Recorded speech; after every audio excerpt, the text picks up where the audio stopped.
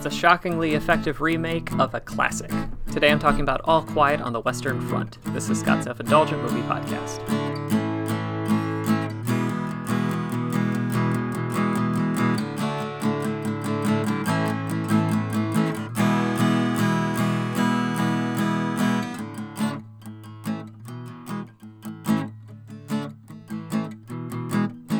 Hello, movie friends. Welcome to Scott's Self-Indulgent Movie Podcast. I am Scott, and today I'm talking about the recent Netflix release, which is All Quiet on the Western Front, which is kind of a reimagining of the famous novel in the original film.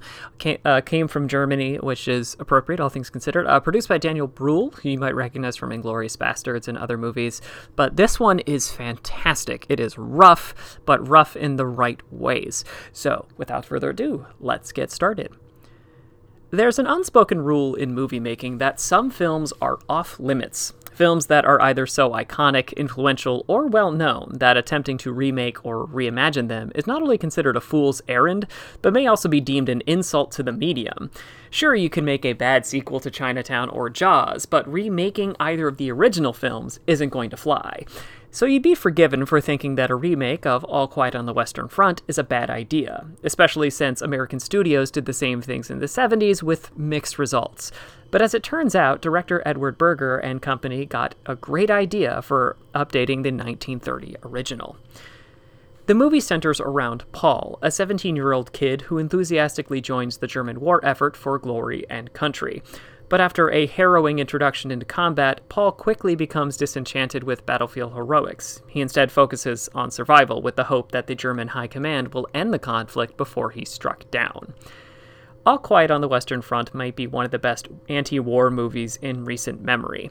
Pulling from timeless source material like the novel of the same name doesn't hurt, but where this take on the story shines is in the subtle differences that amplify different aspects of war and its impact. So today I'm going to go through what this movie does differently compared to previous versions and why it works so well. And we'll start with Paul.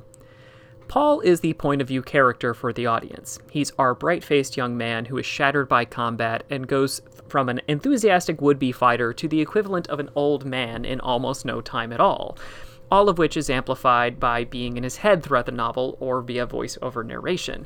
And that's the film's first big change. Paul isn't narrating. In fact, no one is.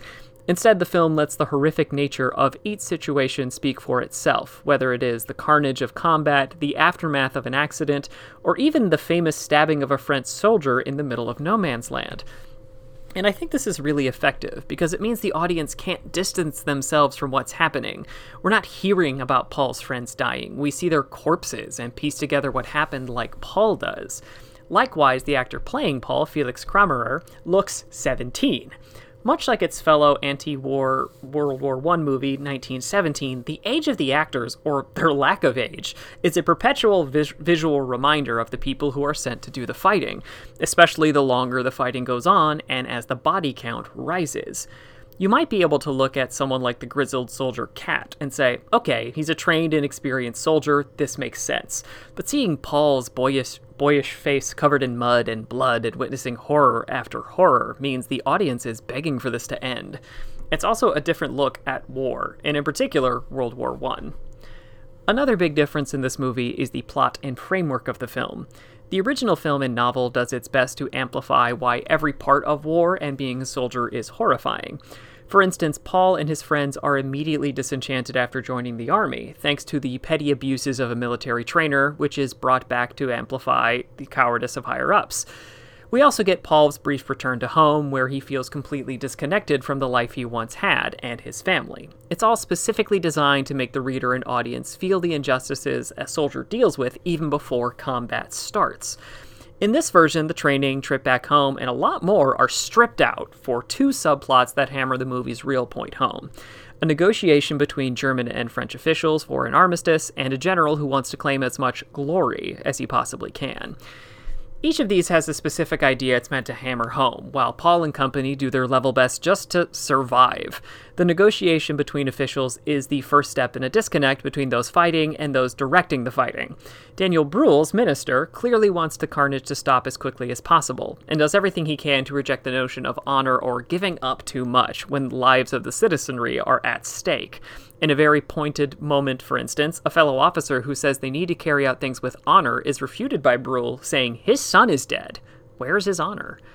A point that's made even more bitterly with the German general, who talks about nothing but glory even in the face of defeat, while the men he orders to fight die horribly in a completely avoidable and cyclical bit of combat and a very pointed fight to have anything to resemble real food. The general sits comfortably in a warm mansion in warm lighting, eating and drinking his fill in a uniform covered in medals and orders men to their death. Hard cut to Paul and his friends risking their lives by robbing a French farm of a chicken.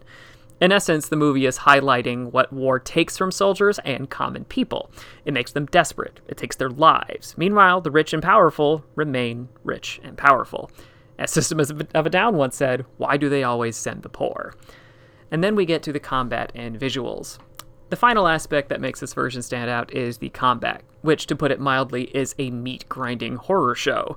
Part of this is the R-rated Saving Private Ryan approach to action, which seemingly goes through a laundry list of terrible ways to die in trench warfare, ranging from a slow bayonet bleed out to being crushed by a tank or even burned alive via a flamethrower, all of which is put through a desaturated and blue-tinted hue that makes the dirt look dirtier and the blood look darker and bloodier.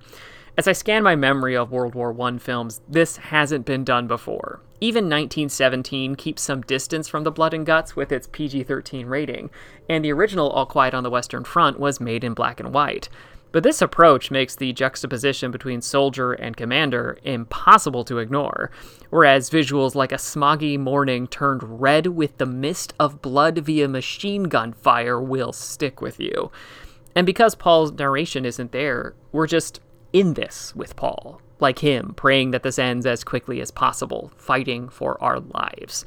In conclusion, it's an excellent reimagining. A properly bitter takedown of war and those who want other men to fight in their stead. All Quiet on the Western Front is a masterful reimagining of the classic work. 9 out of 10. This has been Scott's Self-Indulgent Movie Podcast. Thank you so much for listening. Don't forget to like, share, and subscribe wherever you get your podcasts. And don't forget to join our Facebook group, Scott's Self-Indulgent Movie World, for the latest reviews, discussions, and more. See you next time, everybody, and stay safe.